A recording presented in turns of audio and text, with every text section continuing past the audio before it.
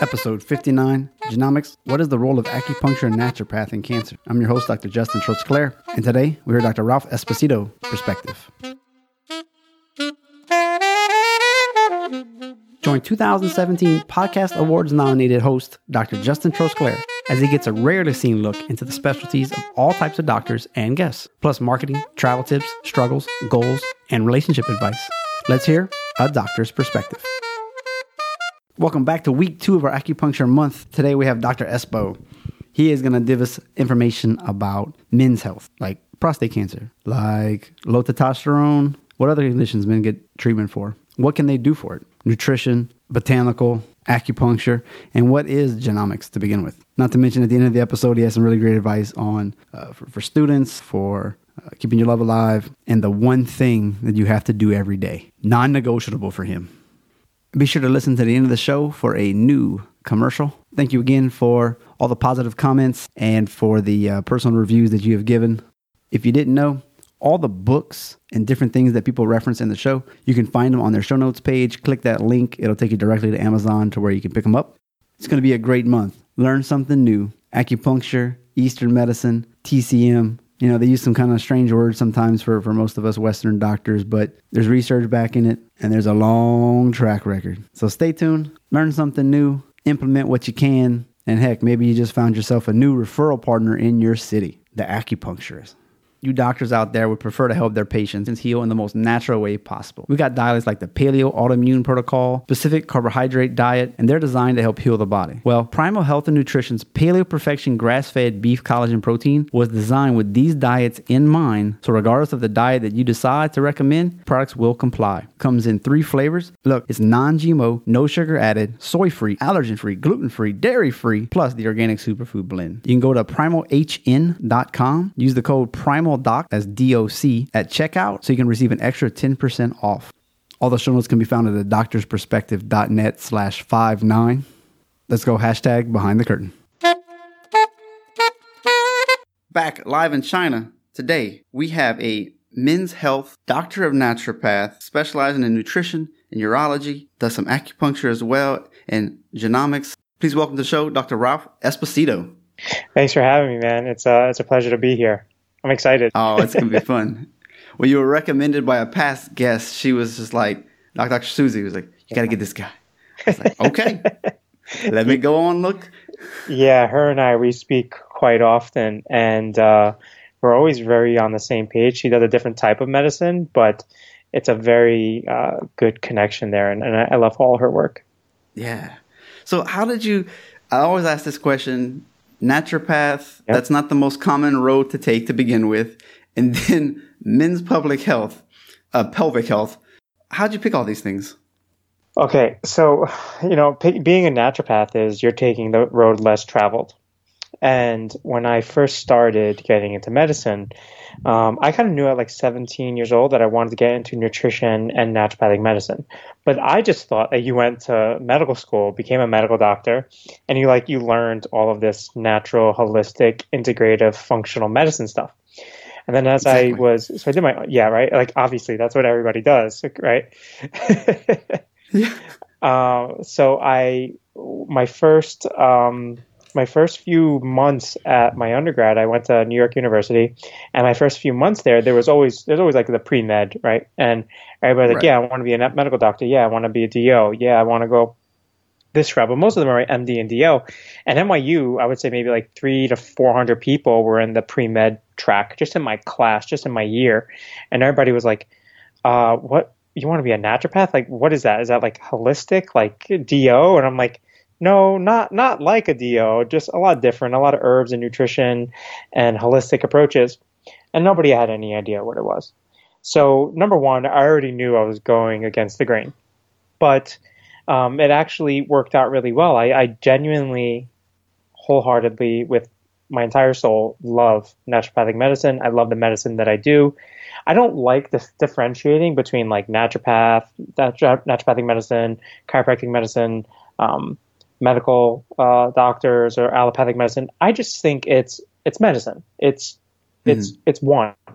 And now we just have different styles and different approaches and different modalities. But I think people kind of just try to make it separate, which it really shouldn't be. I don't think. Yeah. It should all be a team. Exactly right. It's all integrative. And then I started getting into men's health and urology. I was at NYU and just researching naturopaths in the area.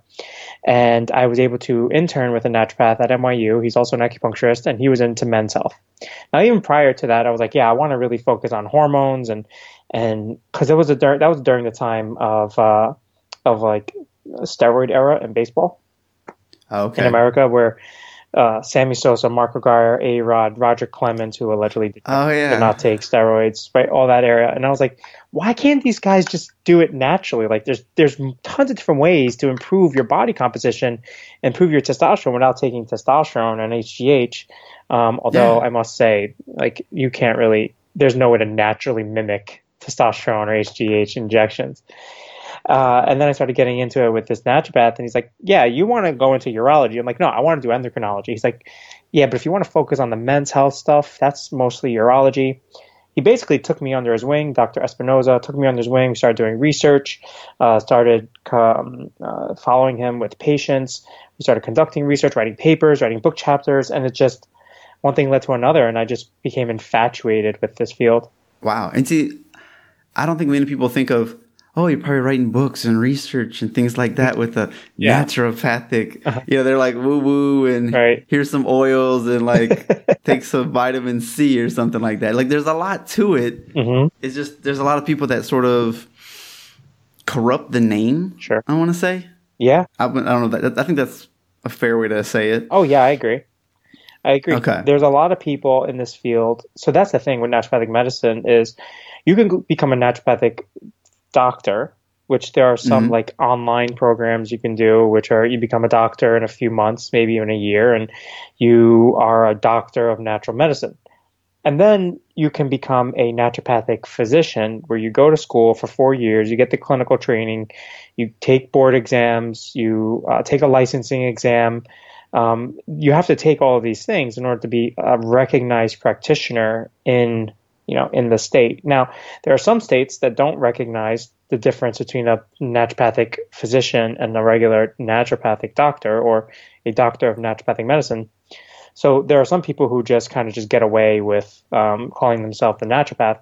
And then people think that they're the same. And then once they go out and see one doctor who considers himself a naturopath, and then afterwards, they're like, wow, this guy actually knew nothing. And it makes me look bad, right? It's like, you need to do the physical exam. You need to run the right lab works. You need to do the whole kit and caboodle. Right. Well said. Be a doctor. Right. Exactly. So it definitely does give people, my field a little bit of a stigma. But I do think that I've fallen into the field of. Have you heard of functional medicine? I don't know if a lot of your listeners have listened to functional medicine. The next couple of episodes, or the last couple of episodes, people have talked about that. Yeah. And that was one thing I was going to ask you about. Like, you're actually about to get certified in 2018. So tell us about. Yeah. That sounds like a big undertaking. Yeah. So it's definitely a lot of work. So it's the Institute for Functional Medicine. They have 6 modules plus something called an AFM-CP, which is basically, it's like a 5-day course. And then you kind of do these other modules. And there's like one on hormones, on immune, on cardiovascular. So that it takes most people about 3 to 5 years. I started that while I was in school. So I think I started that while I was in school. So maybe it took me about 2 years to do that. Yeah. So I went gung-ho. And while I was in school, I also did my acupuncture degree with my doctorate.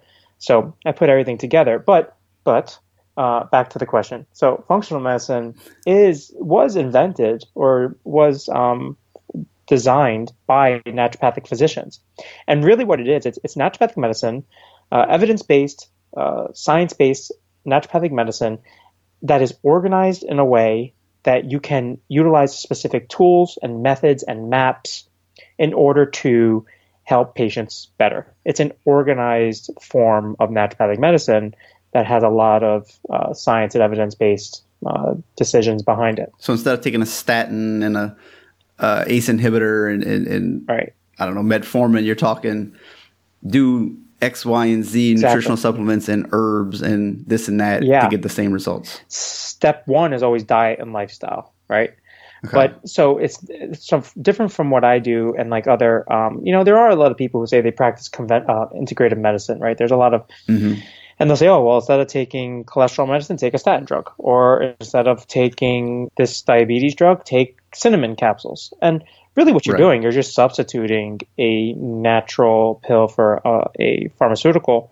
But again, that still doesn't answer the question as to why this is happening.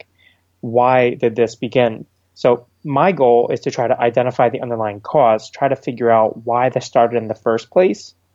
Then you have to reverse engineer the pathology and then get back to the actual cause of the issue. And the field that I specialize in is mostly in hormones, endocrine, urology, men's health. The women that I see are mostly for hormonal issues and, endometriosis, PCOS, diabetes, tons of that stuff. That's pretty wild because I would think most people, when they think hormones, I don't know if naturopath is even in their radar because you expect, I need some estrogen and progesterone creams. Right. What am I supposed to be taking here? Right, exactly. So again, you're trying to just supplement, you're trying to fill in what is missing. And that's fine. If you need to fill in what's missing, I'm okay with that. But why is it even if it's for a little while? Right. But why is it missing? And now, and depending on the state that you're in, you can prescribe it or you can't. And it really depends on what the laws allow. Oh, okay. Where I practice, I'm not allowed to prescribe prescription medications. So I can't do that. So I have to do everything kind of like bare bones. Like I really need to dig deep and look at the molecular pathways, look at the biochemistry, look at the pathophysiology, look at the anatomy and say, okay, what's really going on here? Where is the aberration in function occurring? Then how do I implement that or how do I infiltrate that area and fix it? So it's, and the thing is I would say, and now I may be a little bit biased, but naturopaths, especially those who really kind of, Dr. Carrie Jones, she's the medical director of Dutch Labs, Precision Analytical, and they do a lot of urinary hormone testing. I follow her work all the time. And I'm just like, naturopaths really understand all these biochemical pathways. Like what happens to testosterone after it's testosterone? What happens to it after it's DHT? What happens to it after it's estrogen?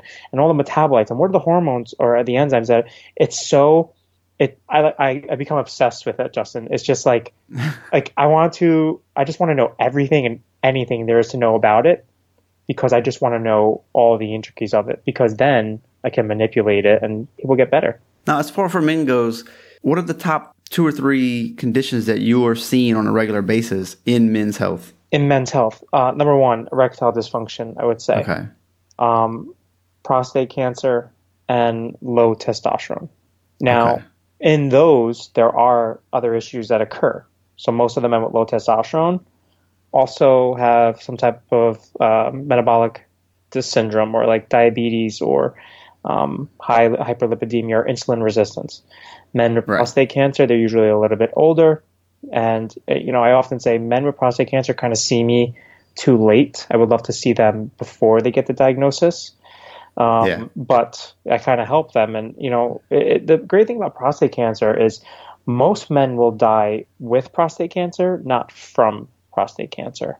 My goal is to make sure they don't die from prostate cancer and prevent prostate cancer from actually changing their life. Yeah. So those are the 3 things that I see: low testosterone, erectile dysfunction or sexual dysfunction, and prostate cancer. Top 3 for men's health. Yeah. When we're talking prostate cancer, I thought that most people, they just remove it and then they have to have chemo and then usually they're good to go if they catch it early. So where do you fit in this puzzle? It's such a hard question. So, for some cancers, it's just like, okay, you remove it and you're good, right? And you're done. Right. Prostate cancer is so controversial.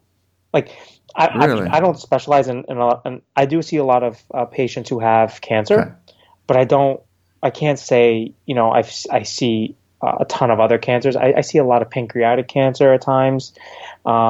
Breast cancer. So I see a lot of breast cancer and pancreatic prostate cancer because they're also 2 hormone related conditions, right? Yeah. Which is why you want to catch them early. Exactly. Okay. So with prostate cancer, it's not that simple, man. It really isn't. Because first, number one, you have to look at their age. Okay, so if they're above 70, 75, if I take out their prostate, are they still going to die from the prostate cancer? But if they're 45, yeah, you might want to take out their prostate if they have prostate cancer because they got diagnosed so early, or if they got diagnosed at 50. And then, okay, so now do we remove it? Do we do cryotherapy? So do we freeze it? Do we do androgen deprivation? Because androgen deprivation, basically you castrate men chemically. That's if there's a metastasis. It really depends on the stage, the Gleason score. It hasn't metastasized, family history, genetics. It's never like a simple one sentence answer. It's like, good. And then right. It's never that, which makes my life a little bit harder because people want an answer. All right, doc, I have prostate cancer. What do I do? Dr. Ralph, nobody want. I'm thinking for myself. I'm glad you didn't just have like a one. Just take this. Right. Because then you're like, boy, I thought you just talked about all these tests that you were going to run. But the way you're answering it makes me think, okay, this doctor is going to take the time. What's your history? What's your lab tests? Right. Let's attack this where we can, because cancer is a scary word for most people, and you don't want to have some simple answer like, you don't have to do chemo. You don't have to do surgery. Just come see me and I'll take care of it naturally. It's like, well, there's a whole lot going on here. Every person's different. And then if you take it out, the odds of it recurring or coming back are not zero. Men just think, I had one patient. He told me, he goes, I'm going to have my prostate removed. I have prostate cancer. I have a Gleason 7. And I was like, okay, let's look at this, right? Because a Gleason 7, for your listeners, you score prostate cancer on a scale of usually like 5 to 10. And I don't know if some people are not even considering Gleason 6 prostate cancer, right? But let's say a Gleason 6 is a prostate cancer, right? You have to score on a 6 to a 10. Now, it would probably be hard to say, like, if it's an 8, you probably should remove it, right?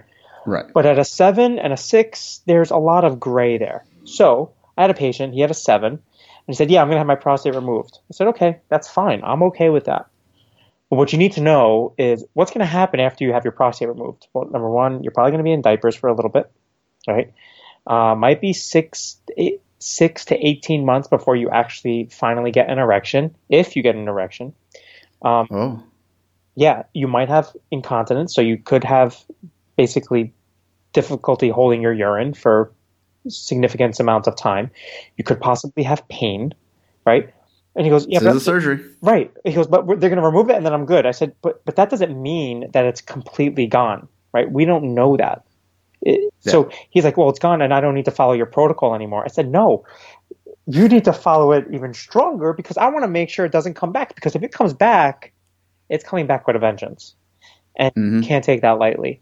And you always have that in the back of your mind. It's like, I got to get my PSA. He's like, well, my PSA is rising a little bit. I don't know. My prostate's removed. Like, where's this PSA coming from? Then they have to do radiation, and they basically are like, okay, we're going to do radiation on the whole pelvic area. You don't know where the prostate cancer is. So what are you going to radiate? Oh, we just radiate everything. Oh, okay. That sounds great. Cool. So it's never just, like, that's what I always tell people. It's never just, doc, just tell me just what I have to do. I can't tell you just what you have to do, but here's a list of things that you should be doing.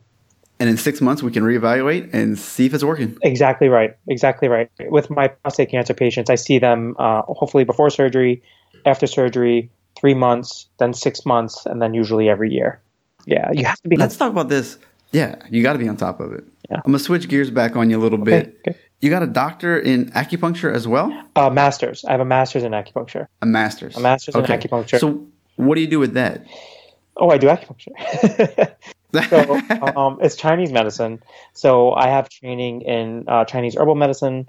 Now I must say there are people who do another degree in Chinese herbal medicine on its own. So that is very much involved. But, that could be so intense. Oh yeah, Chinese herbs, like the bad boy of Chinese medicine, like just hardcore stuff, really works tremendously well. My wife and I were visiting one place, and the guy was like, "Hey, I'll evaluate you if you like." And I was like, "Okay. Why not? I'm here. I've got, my gut biome's probably not great." Right. And I walked out of there with a list of 23 things to make tea with.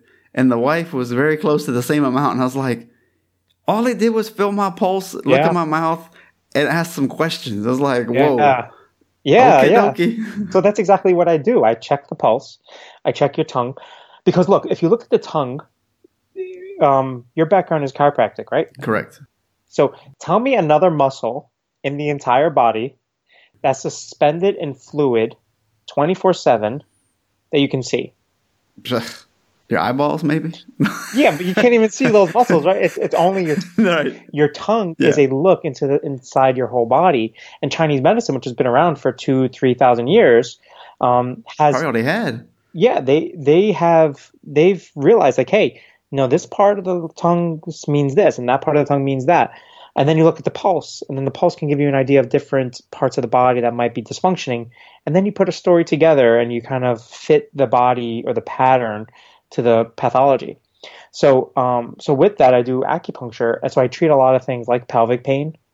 This is where Dr. Susie G and I kind of correlate, where she does a lot of physical therapy, and I do physical therapy as well, like pelvic massage and prostate massage. But I also do acupuncture for pelvic pain. Do acupuncture for basically any type of pain, but also like erectile dysfunction. Helping men with incontinence, even women with incontinence. Acupuncture really is multimodal in terms of how it can help. Pretty wild. I love it. It's amazing what they can do with that stuff. Yeah. And I have people ask me, they're like, so what's on the needles? And I'm like, what do you mean what's on the needles? Like, what type of medicine is a sharp tip? Yeah. It's a needle. It's metal. But what medicine is on there? I'm like, nothing. So why do I get better? I'm like, all right. So we don't have.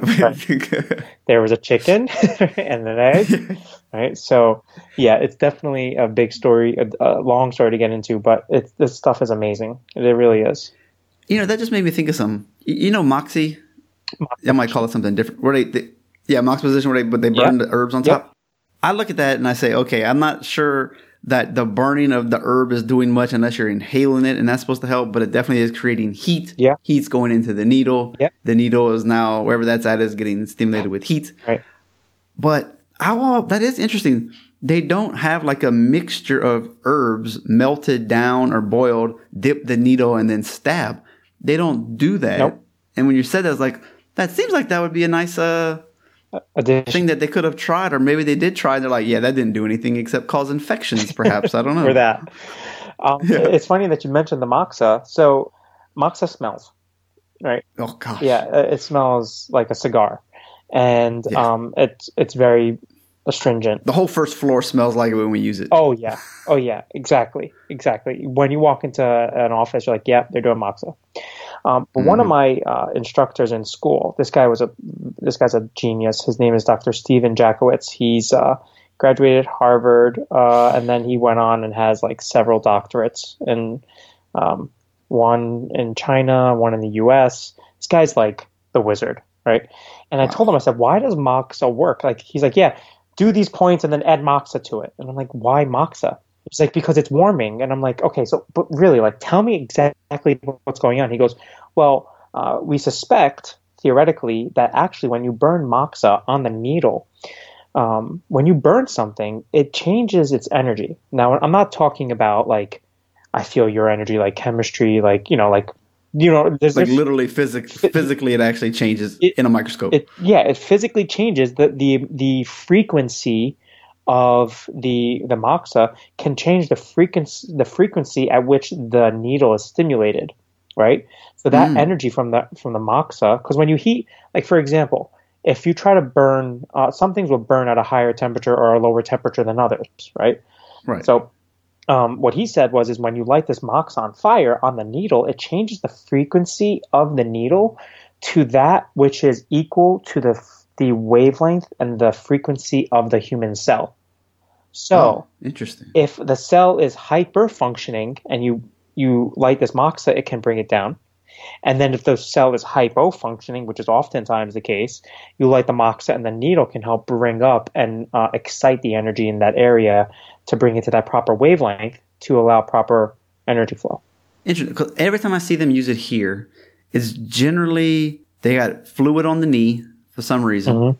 And then sometimes if they've had a stroke, they got a bunch of spots on their face, and I guess they're trying like I guess that's when they'll burn it. Yep. But generally, I see it when they have like arthritis and a little bit of fluid on the knee based on MRI. That's when I see them use it. Yeah. And it works. I don't use it so there's different types of moxa. The type of moxa that I use is called rice moxa, which is literally the size. So when you do moxa, you put it on the needle, and it's the size of maybe like a dice, right? Like a yeah, it is. Right? The one that I use, it's called golden moxa. It's much more pure. It's 100% moxa. So moxa, there's different grades. I use a purer grade, and I roll it up to the size of a grain of rice. That's why I call it rice moxa.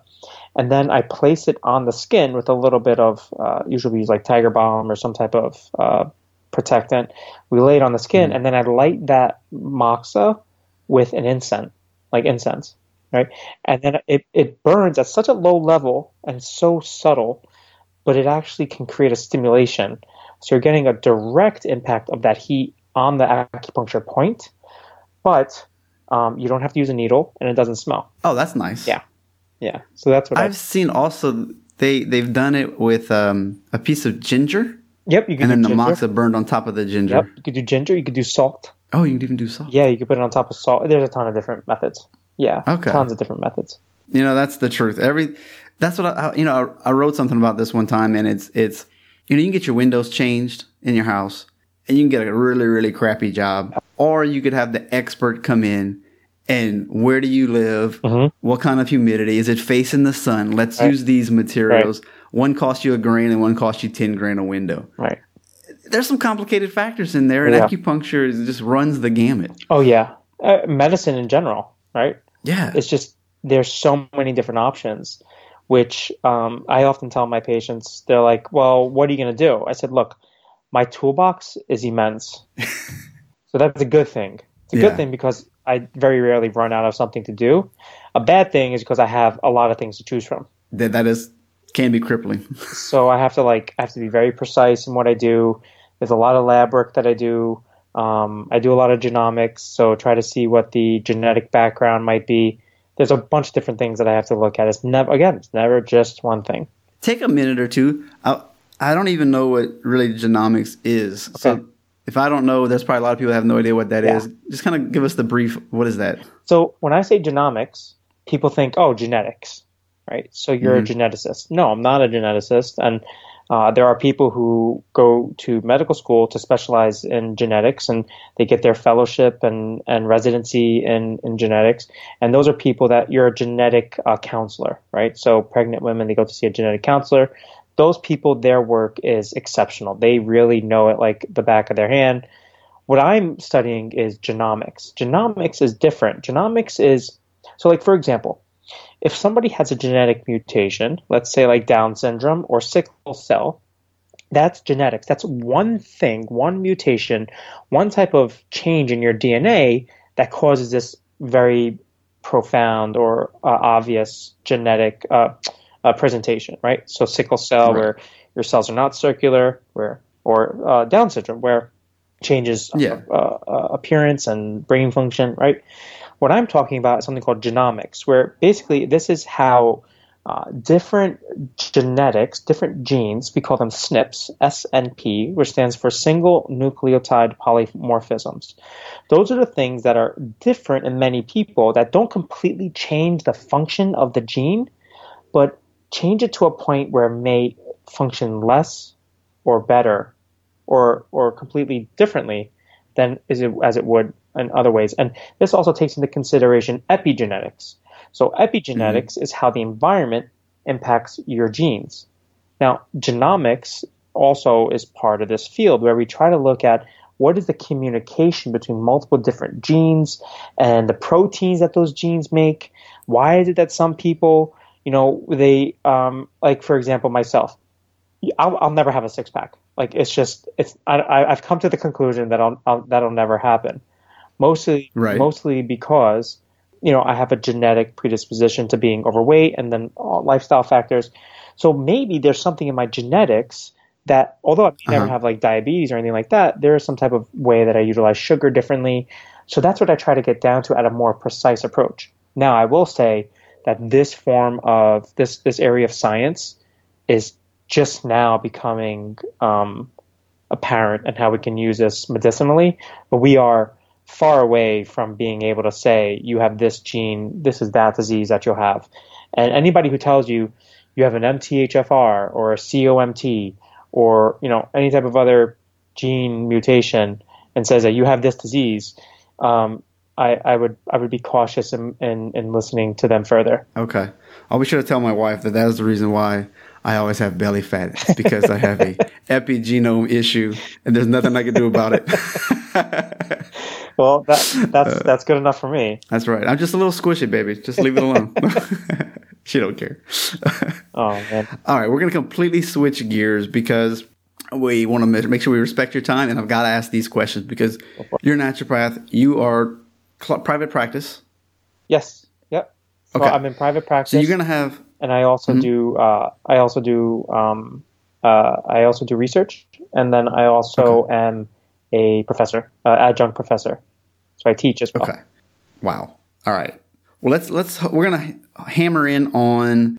I normally ask about if somebody's struggling as a naturopathic physician, if maybe they're new in school, do you have any tips for them? And then I like to bridge that into one of my favorite questions is, what kind of marketing are you doing so that people actually know who you are and get patients? Sure. So to answer the first question is what should naturopathic doctors do now while they're in school? Number one is network with as many people as possible. Go to every event that you can. Connect with people. Try to learn from them. Be a sponge. Do not think you know everything, but be confident, which is different. Be humble. Mm-hmm. Most of this field is kind of who you know, because a lot of people are smart. But you really want to get with the people who are smart but kind of have personable skills. And you build personable skills just by meeting other people. So go to these events, go to these conferences. Instead of a conference, wow, Dr. Espo, that cost me $200, $300, $400, $100. Okay, so put it in your budget. Make it a point to do that. See if your school will pay for you to go to a conference because it's an educational type of thing. Do those things. Stop drinking alcohol for a month. Or that. Exactly. Don't buy an extra pair of sneakers this month or that month, right? So go to these conferences and network with people.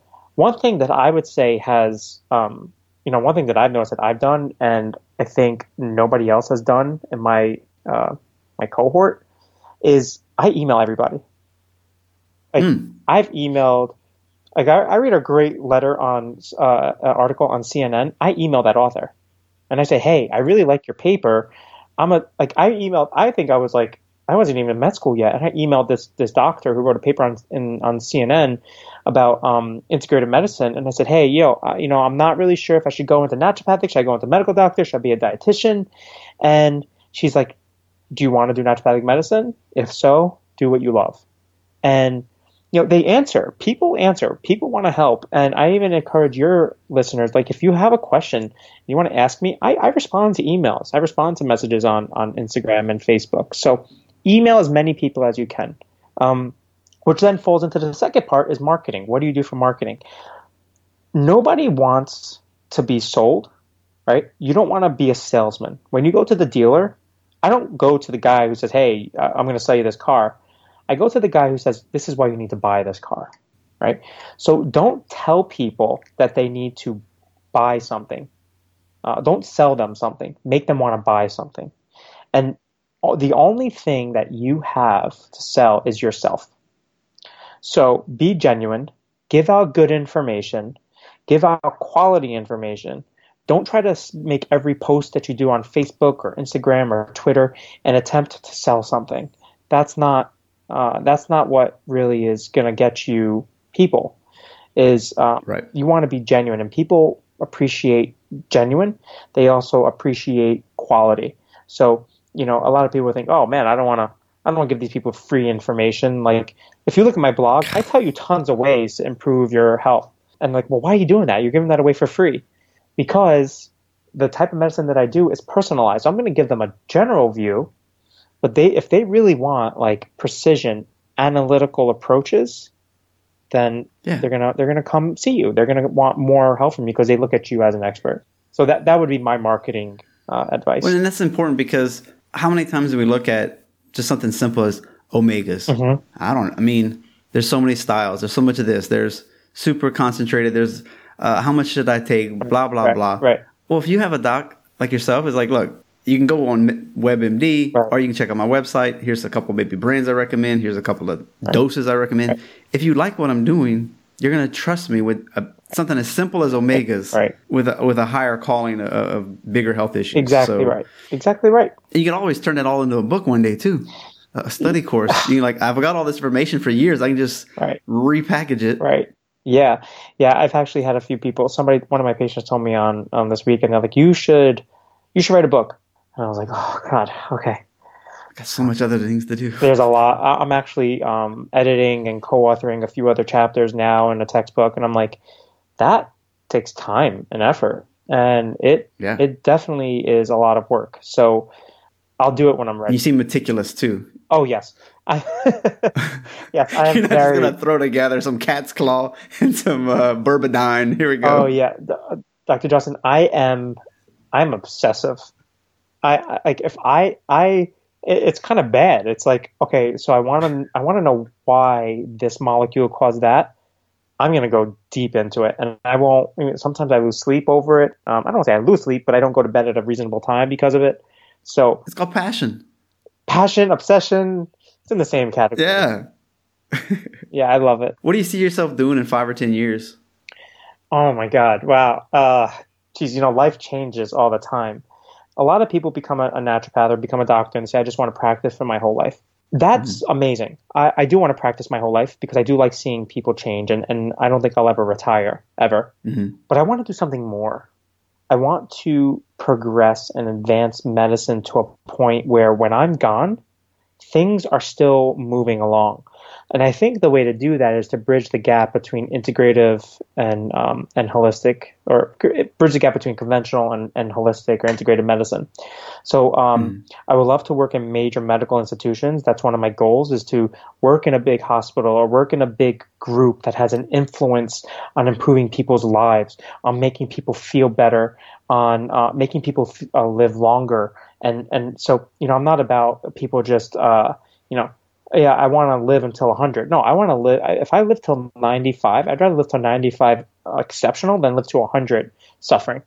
So, in 5 to 10 years, I would love to be a part of a major institution that's actually making these changes. I also believe that it takes a village, right? So, how to say it takes a village to care for a child. I think it takes a village to not only help a patient, but help our health culture. So that's what I would like to do. And I think I could have the most influence in a major medical institution. I'm doing a little bit of that at NYU, and hopefully that continues to progress. And any other opportunities that do come along, I have the obsession to make this the right thing for the future. So that's where I hope it goes. Have you ever thought about, I don't think I've asked any of this type of question before, but if you have this much training, have you ever thought about just becoming like a general practitioner, like, quote, real medical doctor, and then now you've got medicine on your plate, you've got all of this stuff together, and then you could actually have your own clinic, and people, that barrier to see you would be completely gone, and you just blow up the integrative health circle because you've just mastered both. So be a jack of all trades, do it all myself, right? Yeah, because then you have nothing to stop you. I have had a lot of people tell me, like, you should just go back to medical school and become a medical doctor. That way you have all of the training. That's another 7 to 8 years. Yeah, it's a big commitment. It's a big commitment. It's a lot of money. But not only that, I just don't know if I would enjoy it. I don't know if I would enjoy, doing surgery all the time, or being with somebody for 15 minutes and saying, all right, I got to fix you in 15 minutes, coming from an area where I treat people and my visits are 45 to 90 minutes. That's a hard thing to do. But also, there are people in this field who are medical doctors that can do it better than I can, right? So, but I always tell people, and this is maybe a little bit egotistical, but I'm confident, you can't out ND me. Like, you can't outdo. Like, if I am obsessive over a particular area, sure, we can have conversations, but I'm going to do my best to be hyper focused in that area. But there are other people who are exceptional, like exceptional clinicians, exceptional diagnosticians, exceptional research analysts. Like, that's what you do best. I want you to do that best. But together, if you have the best of both of us, and we can, because there's only so much you can know, that's. And you're focused too. Yeah, very focused. You're not talking about treating everything. So, I mean, I'm sure you look at a lot more things than we talked about today, but you're focused on these. So if you spend 80% of your time researching this, you're going to know more than the average MD naturopath in this area because you care so much. Right. I have people come to me all the time, naturopaths or medical doctors, like, hey, I got this guy, he doesn't want surgery, what should we do? I'm like, okay, well, here's 10 questions, answer these questions, and then we could decide. So very, very meticulous about what I do, and very precise too. Like, I just want to know everything before I make a decision. Sometimes I don't have everything. I'm like, okay, well, this is what we have to do with what we have. But yeah, I have had that question before, and it's definitely crossed my mind. But you may find that the medical protocols don't allow you, like your medical oath may contradict your naturopathic oath, and all of a sudden you're like, I want to recommend this, but like legally I can't do it anymore, because of superseding. Yeah, it's possible. I don't know. I have seen some medical doctors kind of like step away from the integrative approach because they were getting a little bit of oppression from their colleagues and such. So if you don't recommend this, you could get sued if they have a bad outcome. You're like, well, you're a medical doctor. You're supposed to do this or prescribe this. And you're like, yeah, well, I didn't. Right. Well, now you're in trouble. Well, in Seattle, Washington, in Vermont, in Arizona, naturopaths have in Oregon, naturopaths have a very broad scope where they're basically prescribing, doing minor surgery, doing IVs. Like, come on. Yeah, they're doing the whole shebang. Wow. And, I'm here on the East Coast in Connecticut and New York, where we're very limited in what we can do. So it really depends on where you are. So if I really wanted to do that, I could just go to Vermont. You can move. Yeah. But that's not that far up. No, Vermont, New Hampshire. I lived in Seattle for a year. I love New York. Like, it's like, I don't know. It's in my blood. It's just like, I want to be here, and it just makes me happy. There we go. Do what makes you happy. Exactly. Bottom line, do what makes you happy. All right, we're going to switch super gears to the more personal side of the interview. All right, go for Vacation. We all love it. We all tend to think we don't take enough of it. Is there a way to take more? Yeah. Is there a way to take more vacation? I think vacation is a type of self-care, right? It's a way to step away and take care of yourself. I think people take vacation because they're like, oh man, I'm stressed out for my whole, year.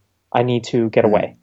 And I say, well, if you take care of yourself on a daily, weekly basis, then you may not need to take so many vacations. So what does that include? Sleep well, eat well, do stress reduction, go meditate, go exercise. Those are things that help you live longer and live happier. But you do need vacation, and that is a healthy thing to do. But instead of taking one long 10-day vacation, maybe like multiple 3 to 4 day vacations might be a little bit better, and might be even a little bit cheaper too. But yeah, we need to take care of ourselves. So I definitely agree with that. Are you able to schedule yourself off? Do you have trouble taking time away because financial reasons, and there's all these patients to see and all that? I can, if I want to, take time off, but I actually enjoy what I do. Like it's an enjoyable thing for me. So taking time off to go on vacation, it's hard for me because I'd be like, wow, I still want to read. I still want to, like, I'll get a thought. Like if I'm on a ship and I get a thought, I'm like, oh man, I really, really wonder what the research says on this. And like, I'm just going to drive myself nuts trying to figure it out. So I definitely do take vacations, but I enjoy what I do. So it's really not like a necessity for me, but I do take vacations. I'm actually going to be going to Italy this summer as well. So I have family there, and I go there usually every other year, every year. Very good. Okay.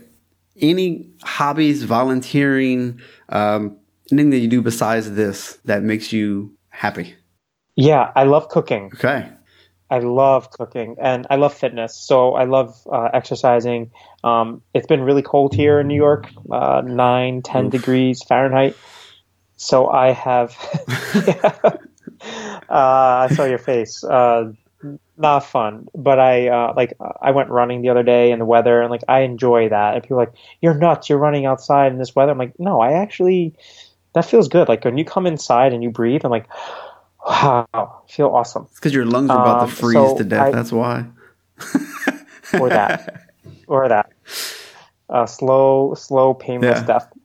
But I love to cook, and that, in fact, while I was in NYU in my undergrad, I had to take cooking courses as part of my curriculum. So I have a bachelor's in nutrition from NYU, and we had to take cooking courses, and those are the most favorite courses of mine. Like I even talked to my roommates about it. I'm like, "Oh my God, you remember we did this? And we made fish oil cookies, and it was just awesome." So I love cooking, and one day I would like to go back to culinary school, not like the Culinary Institute of America, but like a low key. Maybe like I don't know, maybe 2-3 month program where it's just like, we're going to teach you how to cook. I know how to cook. I love to cook, but I want to make things look pretty and nice. Yeah. There's certain like sauces that would be like, that's all it is? My goodness, it seems so scary. Yeah. Like, there's 3 ingredients. Right. Oh my goodness. Yeah. It's amazing. So I love cooking. Awesome. As far as a home work-life balance, it sounds like you've kind of already got that.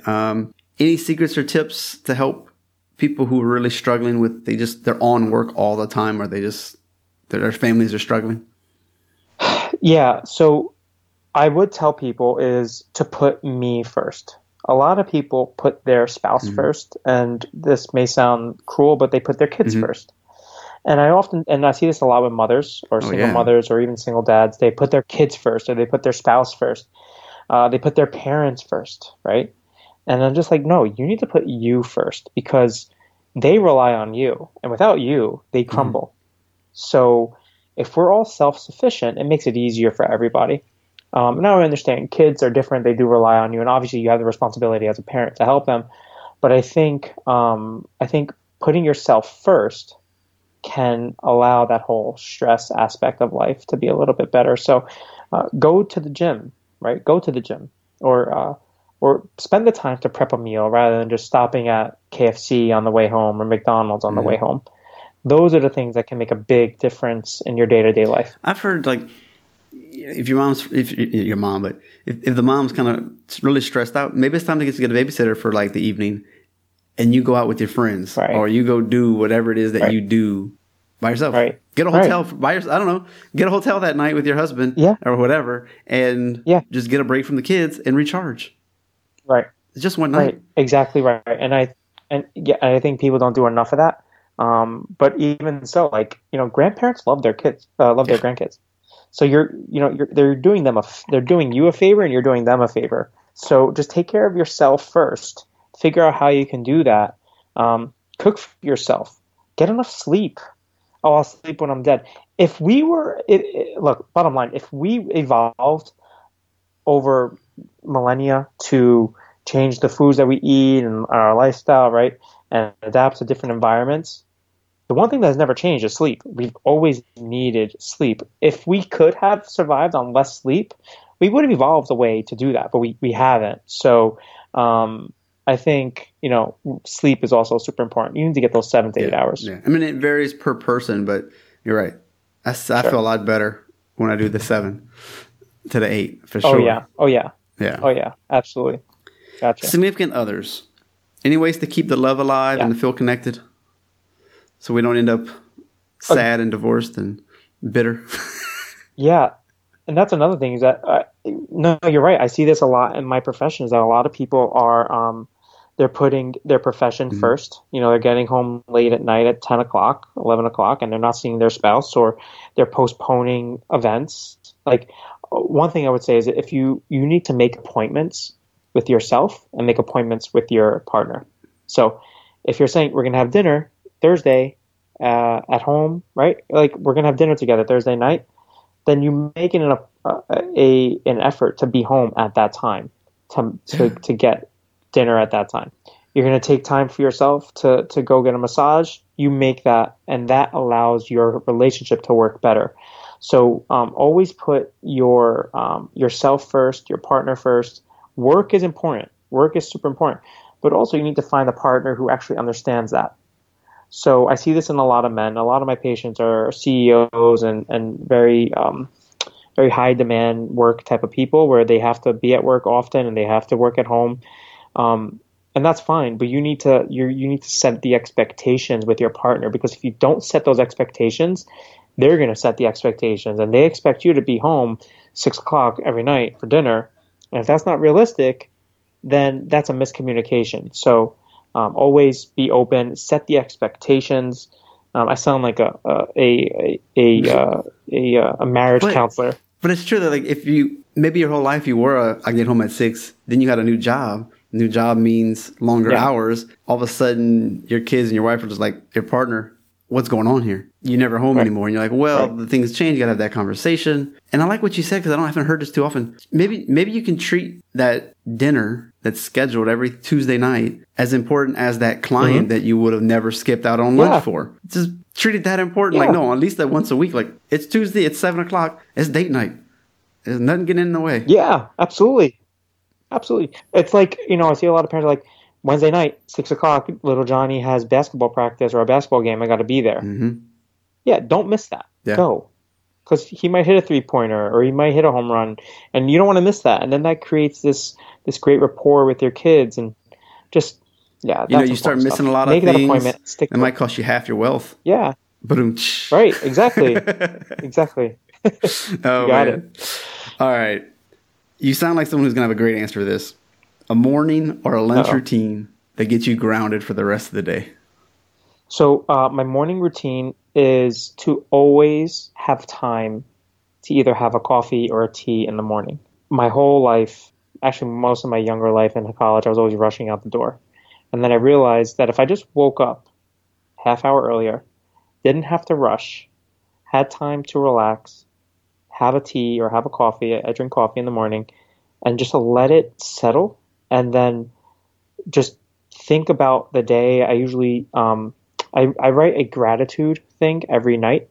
So every night I'll write something down that I'm grateful for, and I read it in the morning, and that reminds me to set the day right, to be ready for a good day. Because when we don't remember the things that we're grateful for, we kind of just skip out and kind of forget about the eventful things in our lives that actually matter.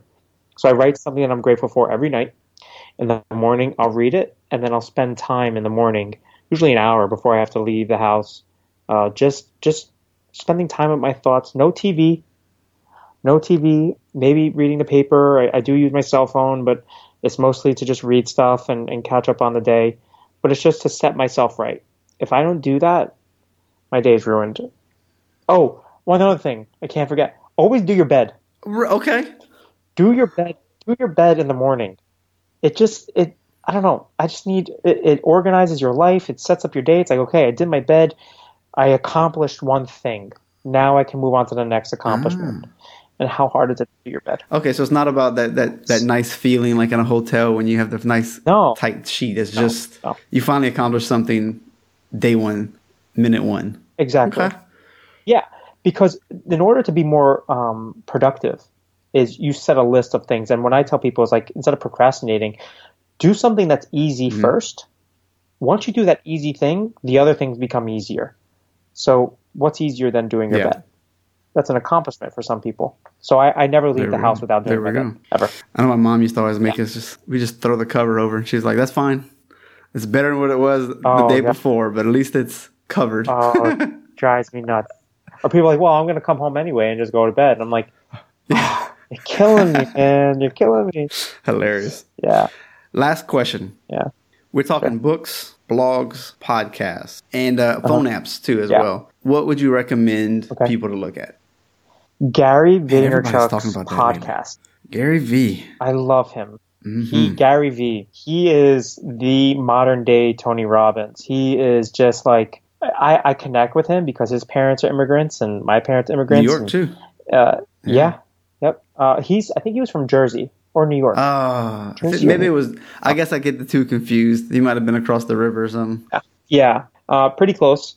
Big difference. But Gary V, I love Gary V. Very motivational, very real. One thing that I like that he says, like, eat. You have to eat. He doesn't say this word. He's used a little bit more vulgarity. He's like, you need to eat crap in order to be successful later on, and patience, right?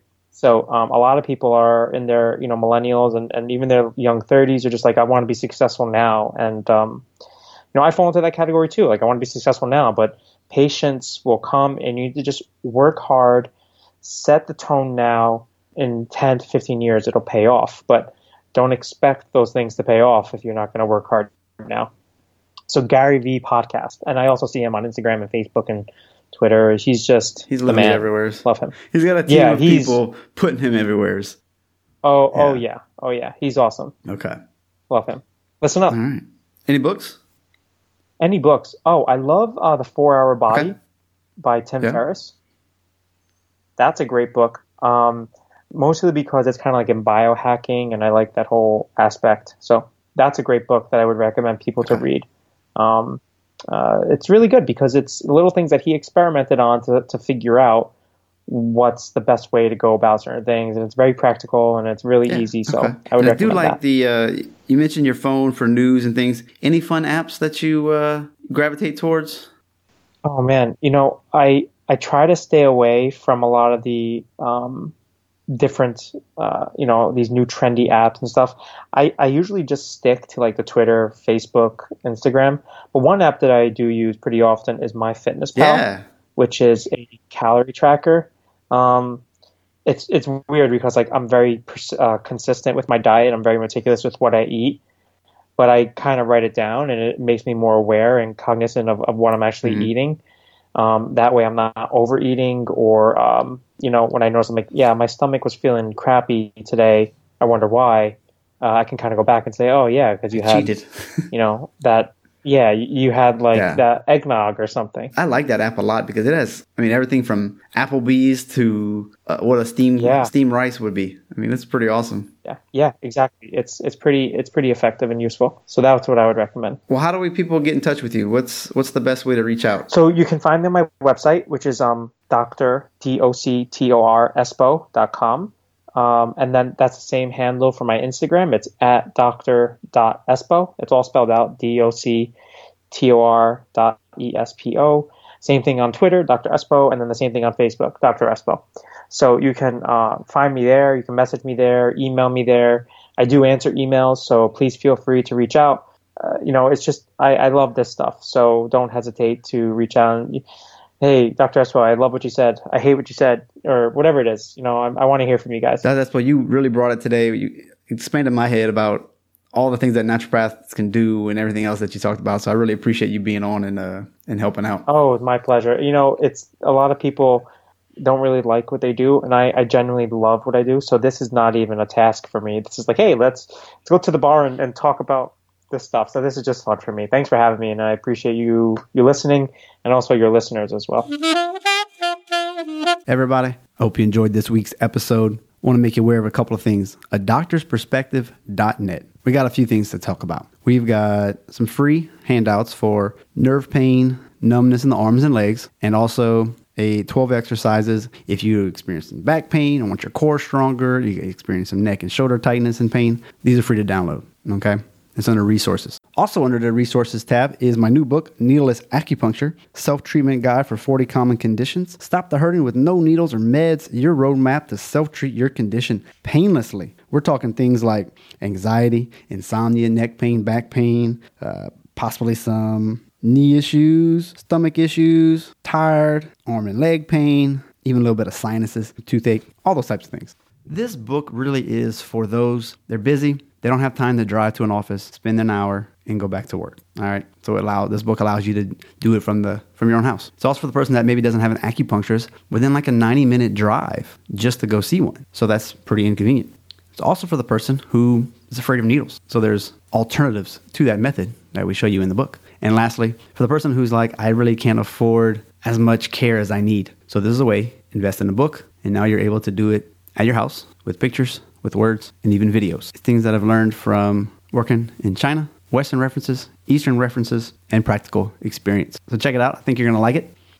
The first book, Today's Choices, Tomorrow's Health, again, is version 2.0. We got everything from what is chiropractic, what is pain, some exercises, some stretches, lots of lessons learned from my time in China, like portion control, is it okay to feel hunger, secret recipe, heck, and I love talking about it. I even got a whole section on finances, like budgeting, creating a budget, how to scale back if you overspend, which is a huge problem for most people. So I'll cover that. It's got some really good reviews. So hopefully you will take a look at that. You can get it as a PDF for free, or you can pay for it in different areas. Lastly, of course, we've got some chiropractic tongue-in-cheek t-shirts about being a mixer. You do rehab, you do adjustments. You think the adjustment's really a powerful thing, but you also believe that you need to do muscle work and those types of things. We got some pretty cool shirts, mixers, and we got some cool making lemonade out of lemons t-shirts under the resources tab as well. Well, as always, wherever you listen to the show, if you rank it 5 stars, that would be awesome. And of course, on the top right of the website, there's all the social media icons. Pick your flavor, follow me, interact, and I interact back. If you got any suggestions, email me. Have a good week. We just went #behind the curtain, and this episode has come to an end. I hope you got the right dose for your optimal life. Please spread the word about this podcast by telling 2 friends, sharing on social media, and visit the show notes on adoctorsperspective.net to see all the references from today's guest. A sincere thank you in advance. You've been listening to Dr. Justin Trosclair, giving you a doctor's perspective.